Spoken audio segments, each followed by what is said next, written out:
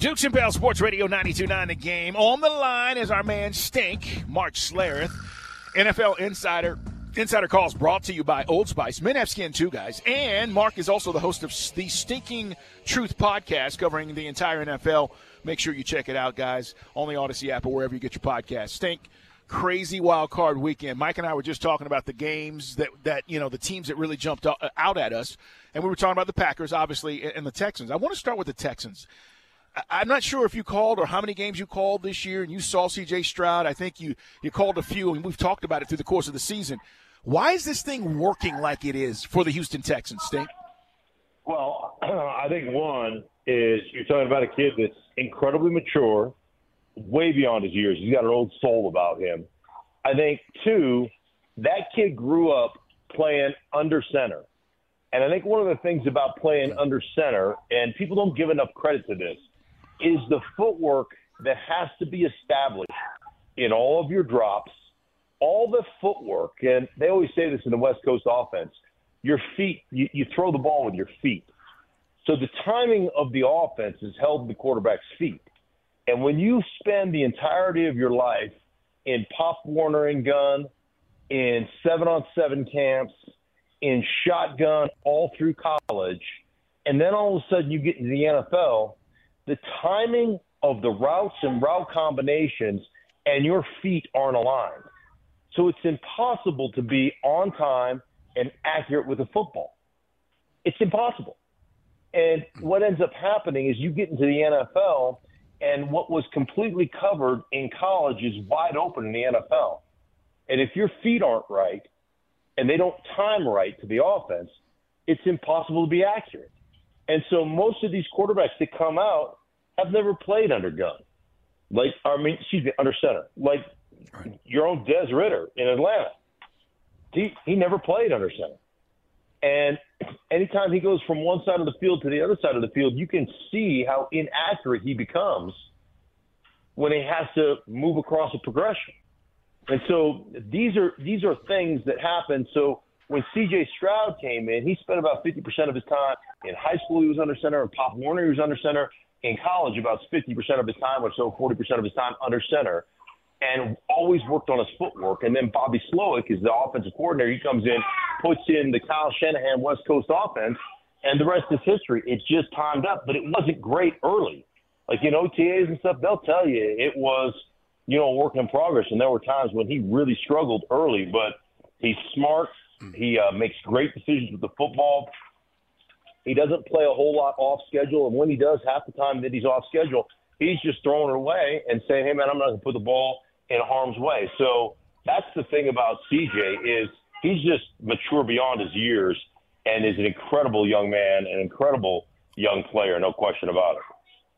It's our weekly visit with Stink, man, Pro Bowler, Super Bowl winner, should be a Hall of Famer. Mark Schlereth with us, guys. Okay, from the good, which is C.J. Stroud and Jordan Love, to what the hell was Dak doing, Mark? And I know we don't like to use the choke word around too much, but man, big moments, you got to be better than that. Yeah, no question. I mean, it's the Dallas Cowboys, though, isn't it? Go back to you go back to the Stinking Truth podcast. I believe it was September 2nd. When I said on the podcast, and it got picked up nationally, it's going to be the same Cowboys. You know what? They're going to be great during the regular season. They'll get in the playoffs, and then they will take a dump in their helmet. I used a different word, but they'll take a dump in their helmet as soon as the playoffs start. That's who they are, and just an absolute front running, bunch of guys, and a lot of that I think goes on to Jerry Jones. I think it's impossible to have success without the right structure. And Jerry Jones, is that guy that if you don't like what's going on, you circumvent the head coach and you go straight to the owner's box. And that can't be. Organizationally, that's a failure. And when you hire a coach, it's one thing to hire a coach. It's another thing to empower a coach. And nobody over there is empowered because Jerry Jones is a guy that give me one other general manager or owner that's doing biweekly radio shows and everything else. Like there's not another guy. And so it comes one of those things where as a player, and players are like I was a player, so I understand how this works. We're like children, right? And you're going to test the limits. When you get a substitute teacher, what do? you test the limits, right? When mom is gone, you test the limits with dad, and vice versa. And the problem is that Jerry Jones is a guy that, circumvents the power or the lack thereof of the guy he appoints as head coach. And that to me will never work. That structure won't work ever. Insider Calls brought to you by Old Spice Gentleman's Blend Body Wash, providing exfoliation plus 24/7 moisturizer because men have skin too. We're talking to Stink, Mark Schlereth, our guest here, as we're broadcasting live from Mercedes-Benz Stadium with Atlanta United getting underway today. More on the Falcons head coaching search. Stink, I want to ask you about why the Eagles looked so inept last night. Like, what's the problem? And Nick Sirianni, obviously is on the hot seat. People in Philly are saying, he should be fired. What went wrong with the Eagles who have all the personnel in place? Yeah, right. Start 10-1. And, you look at the changeover in coordinators. Well, you would have thought that would have been a bigger issue early in the year. And they start 10-1 and they've just fallen apart ever since. And they're certainly – it just feels like there's a turd in the punch bowl over there because they're like you saw Dallas Goedert, and it looked like he and Jalen Hurts were kind of in an argument there on the sideline, which, hey, listen, man, that happens. You get into heated arguments occasionally on the sideline. I think we've all been there before. But to certainly finish the season the way they finished the season, there's something going on there. And one of the things that's going on, and I will tell you, Nick Sirianni hired Shane Steichen to be the offensive coordinator. Shane Steichen, he's now, of course, the Indianapolis Colts head coach. But everybody that I've talked to that has played for Shane Steichen they all say the same thing.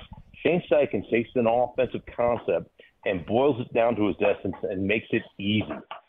And I think one of the things that's happened is Jalen Hurts had a lot of success. They were one of the top teams in football, running the football, a lot of quarterback design run, a lot of RPO game, and a lot of that was taken out of the offense. They ran the ball 2 times early in that game, and I think they got converted a first down with Swift.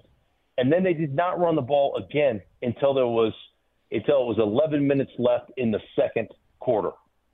That was the third carry of the game. And I just look at that going, what do you guys – like, you were the number one rushing team in football, and that's like a skill that has to be worked on. It has to be developed, and you have to have a commitment to that. So there's one thing – there's one thing I always say this about offensive coordinators.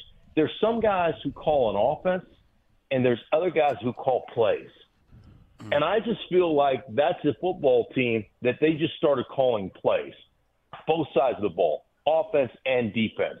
And it never felt like there was a real feel for what your players do well. There was never a real feel there. And it also felt to me like they were trying to morph into something that they haven't been on the offensive side of the ball. Like, hey, we're going to develop this and we're going to take Hurts to the next level, as opposed to just continuing to press into the things that he does well. And that's just kind of the way I felt about how they've played this whole season, especially during this losing streak. Yeah, man, it just looked like the move to Patricia. I think Troy Aikman said it looked like it smacked of desperation. Mark Schlereth with us, guys, here on the WaitFor.com hotline. What do you make of the Dolphins? I mean, couldn't really beat the better teams this year. And I know that going into Kansas City, it was just, man, we'll get to Patrick Mahomes and what they're going to do in Buffalo in a second. But what do you do with Tua, by the way? I mean, is this do you believe in Tua if you're the Dolphins franchise moving forward? Well, yeah, I think it's so limited from the quarterback position, and there are some things that Tua does really well, and obviously they didn't do them. They didn't do them in that game against Kansas City, and in pretty extreme conditions. And I look at that like, hey, tough. Like, everybody's got to play in the cold. That's no excuse. I don't know what it is about the Miami Dolphins. There just feels like there's a lack of toughness. There's a lack of, it's almost like, hey, we're going to be so finesse and we're going to be this so dynamic on the offensive side of the ball, which is great until it's not great.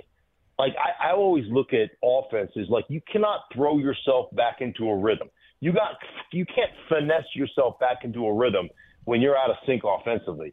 You got to line up and you got to run it down people's throats. And they ran the ball well, but most of their runs are perimeter runs. They're all toss, crack stuff. They're all just using our speed and athleticism to get outside. And when that stuff gets shut down and you don't have what it takes inside to really just impose your will on people, and then you're out of rhythm throwing the football, you got issues. And, every time they played a good team, man, the good teams just shut their butts down offensively. They're putting up record numbers early, and then they start playing some good teams, and it's like they can't move the football. And that for me is a lack of kind of physicality and toughness because you're so skilled you never have to lean on it. Stink, before we let you go, can Kansas City go on the road and win in Buffalo? This will be the talk this week, guys, and that is Patrick Mahomes. It's really incredible when you think about it. Has never played a road game in the playoffs. It's either been at home or Super Bowl. Can they go on the road and beat Buffalo? Oh, yeah. I don't think there's any question they can. Now, it's going to be tough, but, Patrick Mahomes has never had a better defense. Kansas City's never had a better defense than the one they have right now. So that's, a feather in the cap of Kansas City. And then Mahomes is really starting to develop a relationship with Rice. Those guys have been on the same page here the last couple of weeks, last 3-4 weeks. They were great again on Sunday. Obviously, Kelsey still does his thing. And when they run the ball like they ran it with Isaiah Pacheco, they're going to be tough to beat. So, yeah, that should be a tremendous game. By the way, just on a side note, we're supposed to be concerned with player safety, right? Yeah. How does a guy play 3 or 4 more plays with his helmet completely fractured and broken? Cracked. Right. Brittle. And they don't pull him out of the game. My day, player safety wasn't a concern. I broke my helmet in Green Bay in the frigid cold once, and I just threw it to the sideline, and they threw me another one that was about 4 sizes too big, and I played like a bobblehead for the next 4 plays. But I'm watching this. How does the officials not stop the game? How does that thing is broken? There's a huge hunk out of it. That can't protect the guy. How do we let 3 or 4 more plays go on before and then he goes to the sideline after they score or kick a field. I can't remember if they kicked the field goal or scored on that one, but then they go to the sideline and then they get him a new helmet.